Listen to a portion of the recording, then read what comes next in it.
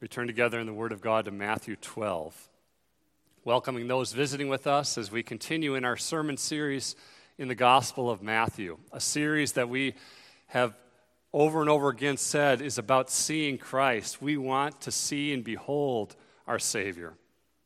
Matthew 12, beginning in verse 22, hear now the Word of God. Then a demon-oppressed man who was blind and mute was brought to him, and he healed him so that the man spoke and saw. And all the people were amazed and said, "Can this be the son of David?" But when the Pharisees heard it, they said, "It is only by Beelzebul, the prince of demons, that this man casts out demons." Knowing their thoughts, he said to them, "Every kingdom divided against itself is laid waste, and no city or house divided against itself will stand. And if Satan casts out Satan, he is divided against himself. How then will his kingdom stand? And if I cast out demons by Beelzebul, by whom do your sons cast them out? Therefore, they will be your judges. But if it is by the Spirit of God that I cast out demons, then the kingdom of God has come upon you. Or how can someone enter a strong man's house and plunder his goods, unless he first binds the strong man? Then indeed he may plunder his house. Whoever is not with me is against me, and whoever does not gather with me scatters. Therefore I tell you, every sin and blasphemy will be forgiven people, but the blasphemy against the Spirit will not be forgiven. And whoever speaks a word against the Son of Man will be forgiven, but whoever speaks against the Holy Spirit will not be forgiven, either in this age or in the age to come. Either make the tree good and its fruit good, or make the tree bad and its fruit bad. For the tree is known by its fruit. You brood of vipers, how can you speak good when you are evil? For out of the abundance of the heart the mouth speaks. The good person out of his good treasure brings forth good, and the evil person out of his evil treasure brings forth evil. I tell you, on the day of judgment, people will give account for every careless word they speak. For by your words you will be justified, and by your words you will be condemned. The grass withers, the flower fades, but the word of God remains forever. In the beginning, loved ones, God created the heavens and the earth. God created man in his own image. Male and female, he created them. Adam and Eve lived in communion with God with no sin. But when Adam, the federal head of all humanity, sinned and broke the covenant of works, a war began. In Genesis 3:15, God says, "I will put enmity between you, Satan, and the woman, Eve, and between your offspring, those who are unbelievers, and her offspring, Christians, and ultimately Christ himself. He, that is Jesus, will bruise your head, and you shall bruise his heel." That war continues today. There are kingdoms in conflict, the kingdom of Satan and the kingdom of God, the city of man and the city of God. Our problems are not just natural problems. All evil comes as a result of the fallenness of this creation, a fallenness that resulted from Satan's malevolent perversion of all the good that God created. There's something wicked here. It is a war that has lasted from Genesis 3:15 until the return of Christ, a war that is intensified as you read the Gospels with the coming of Christ. From the beginning of Jesus' birth, the conflict is seen. Herod slaughters the boys in Bethlehem. Jesus is tempted by Satan in the wilderness. The conflict is taking place. And in this passage, once again, Jesus casting out demons. We see it in Matthew 16 later on. Peter takes Jesus aside and says, "Lord, you will not suffer and die in this way." And Jesus says to him, what? "Get behind me, Satan. We see it in Acts 5 when the apostles say to Ananias and Sapphira, "Why has Satan filled your heart to lie to the Holy Spirit?" As one man says, the scope of this war covers the whole earth. We are all involved in this war. Jesus says, "He who is not with me is against me." We are either in Adam or in Christ. At the center of the war is the church. The biblical explanation of conflict in marriages, conflict among siblings, conflict between parents and children, it's tied to this. Jesus will build his church. Jesus came to redeem and call a people for himself. The forces of hell will not prevail against it. They will not stop what Christ himself says he will do. Why? Because not only is there a war, but we see in this passage there are promises made in the covenant of grace. Why has Jesus come, beloved? 1 John tells us to destroy the works of the devil. First, we see the unbelief of the crowds. Here's the context. Remember last week, children? Jesus has healed the man on the Sabbath. The Pharisees are plotting to kill him. Jesus withdraws. He shows that he fulfills the servant song of Isaiah 42 as the suffering servant. And now a new scene in redemptive history. There's a man who is blind and mute. He can't see, he can't speak. A demon has crippled him. He has blocked him to no longer be able to do what God created him to do. God is a personal being. Father, Son, and Holy Spirit. He has made us in his image to talk to each other, to converse together. And now this man is not able to do that. Satan has kept him from it. Satan also wants to break off communication and isolate us from one another. Satan wants us not to speak to each other, the old silent treatment. Satan wants us not to speak to God in prayer. Satan is active. Now, it is not the case that all sickness and disease are caused by Satan in this way. But in this case, Jesus says clearly this is what's happening. And Jesus shows us what we've seen again and again in Matthew. What's that? He's full of compassion. That is his heart for you, dear Christian, today. Compassion. Here, Jesus sees this man who is spiritually in bondage to Satan, and Christ loves him and frees him from this bondage. It's a miracle of divine grace, divine power. Jesus is the Son of God in the flesh. He speaks and casts the demon out, and the man, Luke tells us, begins to speak. Marvelous grace, abounding love and compassion. And how does the crowd respond? They're knocked out of their senses. They're flabbergasted. They ask a question. Can this man be the son of David? Do you notice they don't say that outright, do they? The Pharisees are there. They don't want, perhaps, to upset these vile Pharisees.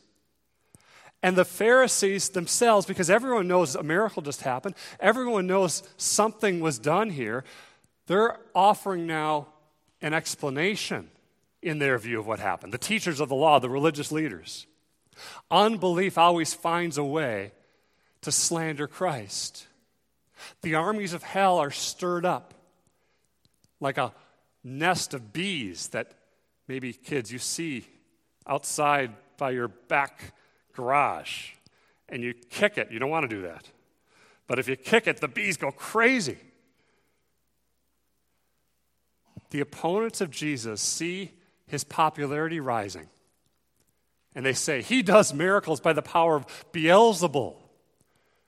Literally, right from 2 Kings 1.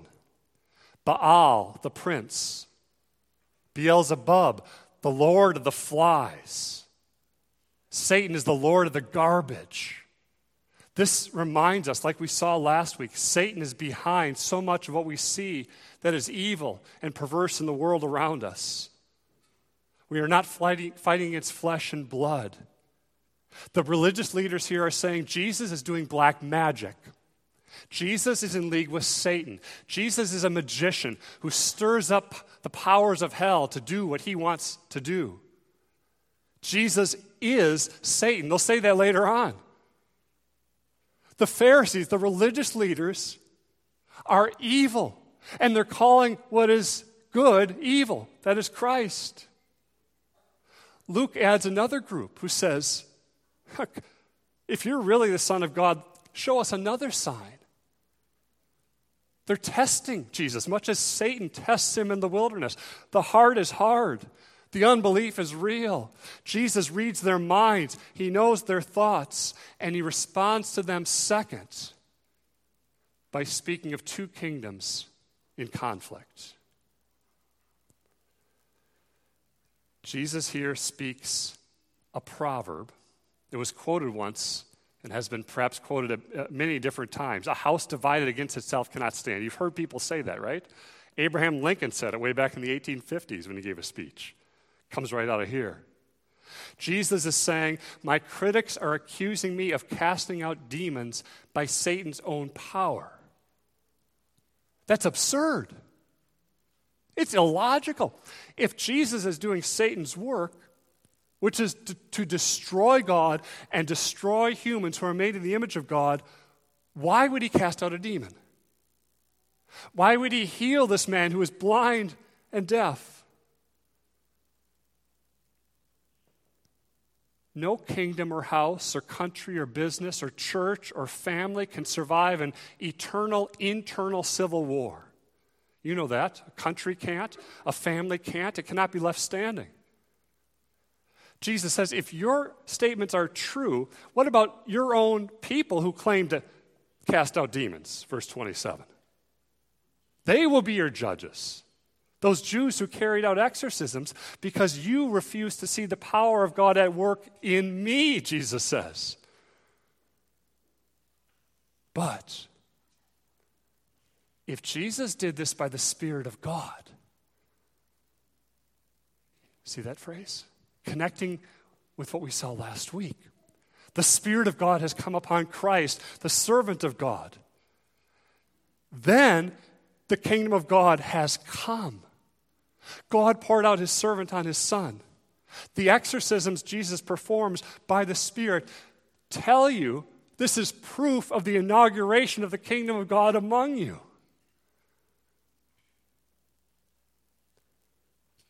Jesus speaks again. Don't you love how he uses language that we can understand, children, with these parable-like utterances? Now he goes on to talk about a strong man. Who is the strong man here, kids? It's Satan. Satan enslaves people in darkness and sin and death. His demons do his work. He's not a mythical figure. He's an adversary. He's the accuser of God's people, the deceiver of the whole world, the tempter, the god of this age, the father of lies. Here he is, a strong man, defending his castle, his palace, with his goods in it. His goods are those who belong to him, who are in tyranny of the devil. Heidelberg Catechism number 1, Jesus comes to save us from the tyranny of Satan. Satan is like a strong man, like a warlord, a thug, a godfather of a mafia.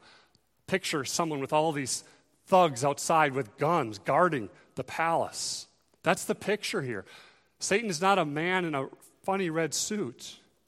We must not ignore him, nor must we become more conscious of Satan than of Jesus.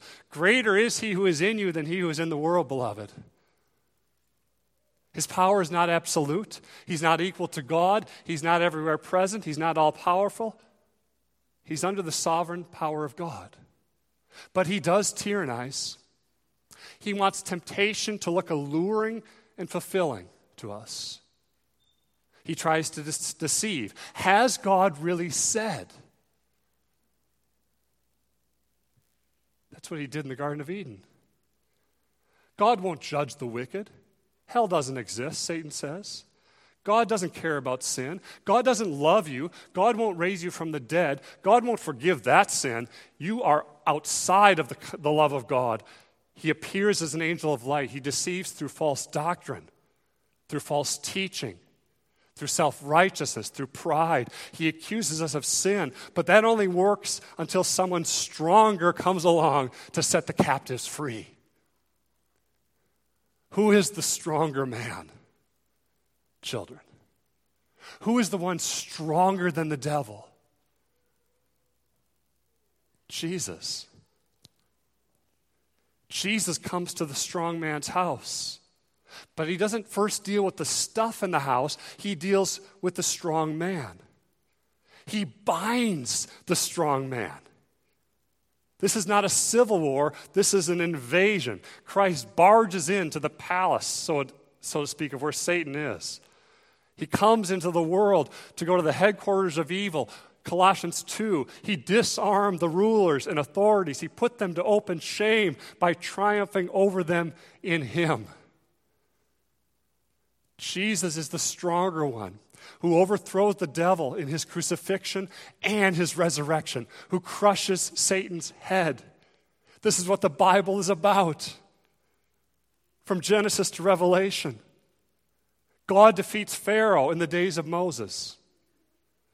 God causes the false god Dagon to fall down in the days of the Philistines and Samuel. David and Goliath, it all points here. It points to this warrior, the Son of God, the Savior of sinners. Jesus is not saying that everyone who is not a Christian is demon-possessed. But he is saying that everyone who is apart from Christ is under the dominion of Satan. The god of this world has blinded the heart of the unbelieving from seeing the knowledge of the glory of God in Christ. But Jesus comes and rescues sinners from bondage to Satan. He takes the plunder. He owns it. It is his. These are the people that he has died for, those who were chosen in Christ before the foundation of the world. He comes. The light of the gospel defeats the kingdom of darkness. By faith in Christ, we are transferred from where? The domain of darkness into the kingdom of Jesus, in whom we have redemption, beloved, the forgiveness of sins. You can find rest in Jesus today. Rest in his finished work for you. Rest in his love and compassion for you. The liberation comes through Christ fulfilling the demands of the law. Christ is sinless. Satan couldn't accuse Jesus of anything. Satan can go on social media and list our sins and accuse us. And he can go on those walls and list them again and again. But he can't do that against Jesus. Jesus went to the cross for you. Jesus was baptized into hell for you. The cross, which is weakness and failure to the world. That is what inaugurates Christ's kingdom. That is what liberates you from the devil. By the cross and resurrection, Satan has been defeated. He has not yet been destroyed. Christ's conquest over Satan is not yet final, but the end result is not in doubt. One man uses this analogy: D-Day and VE Day. The Allies land June 6, 1944, on the beaches of Normandy. D-Day. The outcome of the war is no longer in doubt. But there are many battles between D-Day and VE Day, May 8, 1945. Jesus' death and resurrection is like D-Day. He establishes his kingdom on the battlefield, but Satan is still causing much suffering. He's like a dog on a leash. He knows his doom is sure. He rages like a prowling lion. But the outcome is secure. The Lamb triumphs. At his second coming, when Jesus returns, VE Day, this war will finally end. But in between, loved ones, we are living in the already and the not yet. You say, well, what does that mean? Some people say the kingdom of God is almost all in the future. Others say it's all right here. We bring in a golden age and then Christ returns. But we live in an overlap of the two ages. The kingdom is present in part, but a future reality that we hope for. We pray for Christ's return.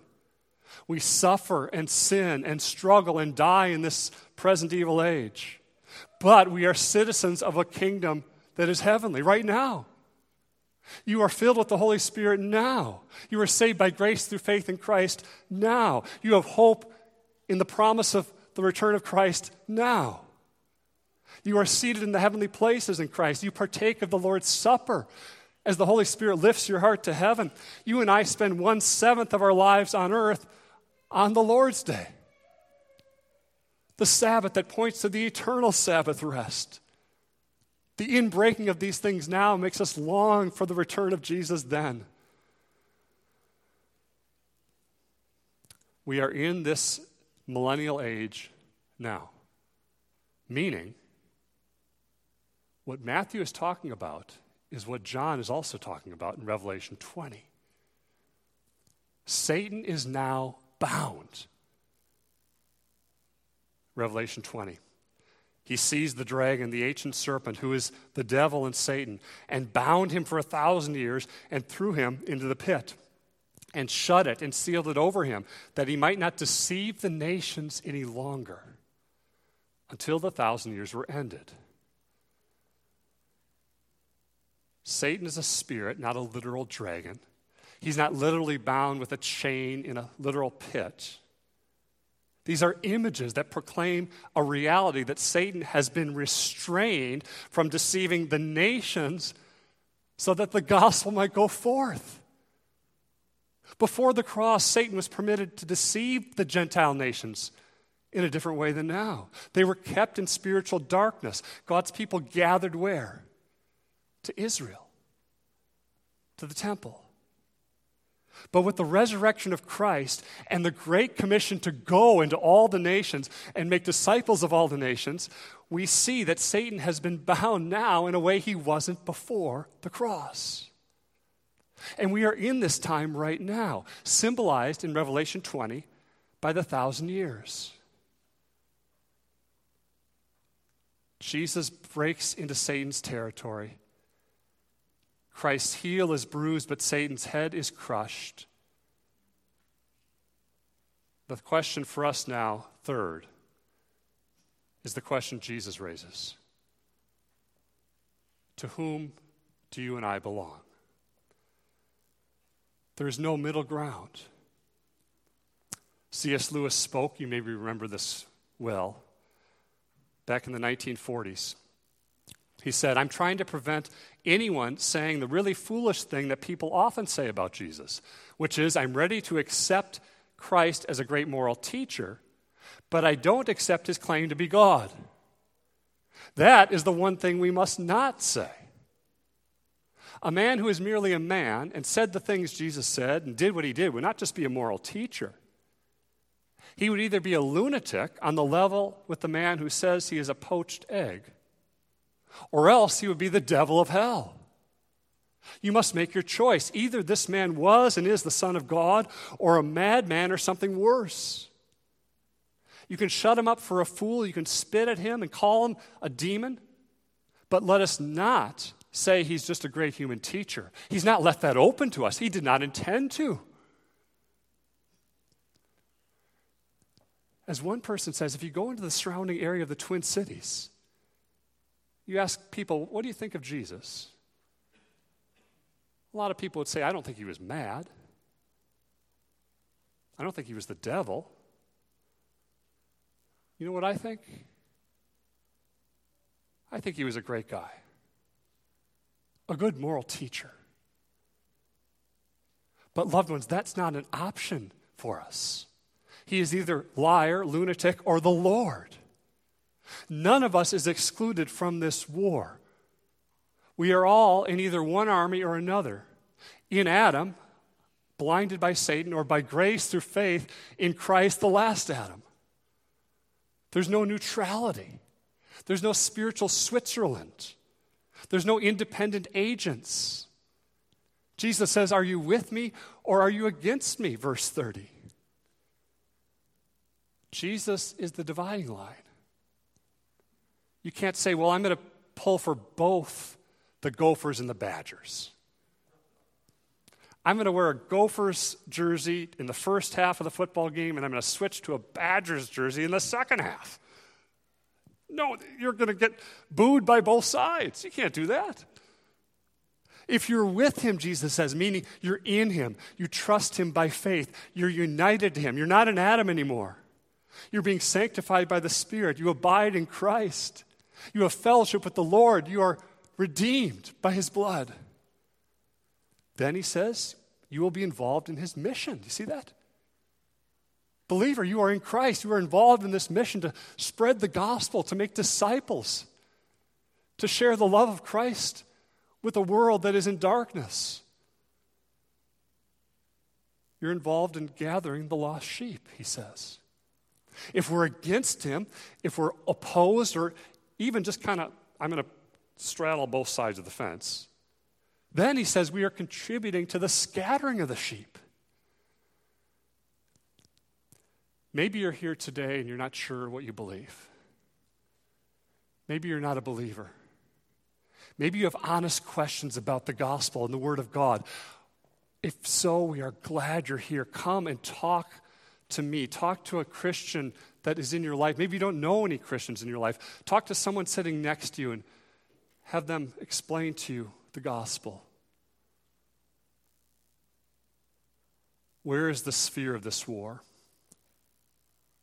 Where are we likely to meet opposition and see this warfare? Eric Alexander asked that question. Wherever we are involved in seeing Jesus' church being built, that will attract opposition. When the gospel is preached, Satan and his minions will be at work causing division in that place. Satan will try to hinder people in coming to true faith and repentance in Jesus. He will try to hinder them in spiritual growth. He will hinder them in Christian service.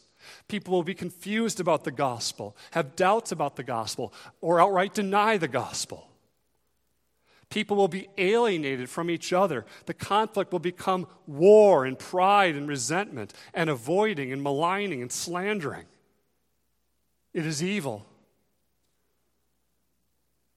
One man writes this: when an office bearer does not dwell together in unity and humility with another office bearer, he says one man, office bearer A, enters the room in his experience. Another man, office bearer B, leaves the room, and vice versa. There's a war there. There's bitter jealousy and selfish ambition. It's demonic. We read that in James 3. Meaning it's not simply a human phenomena. We wage war not against flesh and blood, Ephesians 6, but against principalities and powers. It's often a battle for the mind. The devil wants to oppress us in our thinking. Paul speaks of that. You are not given a spirit of timidity, but of love and a power and self-control, or a sound mind in the Spirit of God. One of the evidences of someone being in Christ is the fruit they bear and the words they speak. See what Jesus says? We talked about this earlier in Matthew 7. Jesus is speaking there to Pharisees. They are a brood of vipers. Humans act according to their nature. If the heart is full of hate, the mouth says hateful things. You must be born again, Jesus says in John 3. Our words reveal our heart. We've been talking about that as a family, going through Proverbs together, praying that Christ, the wisdom and the righteousness, the redemption of God, would sanctify our words and our hearts as a family. But the warning comes even more to a real point, and that's the mood of these last few passages when Jesus speaks of the unforgivable sin. Maybe you've wondered, have I committed this sin? Maybe you've distanced yourself from the Lord or from Christians because you think God cannot forgive you or doesn't love you. Maybe you have a sensitive conscience and you're disturbed as you read this verse. Beloved, the unforgivable sin is not divorce. It is not denying Christ. It is not suicide. It is not having an abortion. It is not homosexuality. It is not pornography. It is not a bitter, jealous rage. God will not turn away any who come to Christ in faith and repentance. We don't clean ourselves up to come. Christ came to die for sinners. The Bible says no matter what sin you've committed, confess that sin. Flee to Christ. If we say we have no sin, 1 John, we deceive ourselves and the truth is not in us. But if we confess our sins, He is faithful and just to forgive us of our sins and to cleanse us from all unrighteousness. There is no sin so dark that it can't be forgiven by Jesus, except for one. Blasphemy against the Holy Spirit. If you're concerned or worried that you've committed this sin, you haven't. It's very unlikely anyone here has committed it. Concern about it would be a sign of the Spirit's working. Someone who's committed this is so hardened in it, they would not even think or care about it. What is it? Mark 3:30 gives us the context. The Pharisees were saying Jesus has an unclean spirit. Jesus, this Spirit-anointed one, they say was doing the work of the devil. Blasphemy against the Holy Spirit is a hard-hearted, continual rejection of Christ, attributing the work of Jesus, which is empowered by the Spirit, to the work of Satan. It is conscious, clear, consistent. It's a repudiation of Jesus. It has eternal consequences. It's unforgivable, not because God is unwilling to forgive sinners, but because God hands that one over to the hardness of their hearts. God's saying, if that's what you want, that is what you get. It's a disposition of the will. It's defined and high-handed. Explaining Jesus' power by saying it's the devil. If someone's a true believer, it's impossible for them to commit this sin. A true believer cannot be taken out of Christ. The warnings like this, and a warning in Hebrews 6, is one of God's means to keep us in Christ and the glorious restoration of those who repent.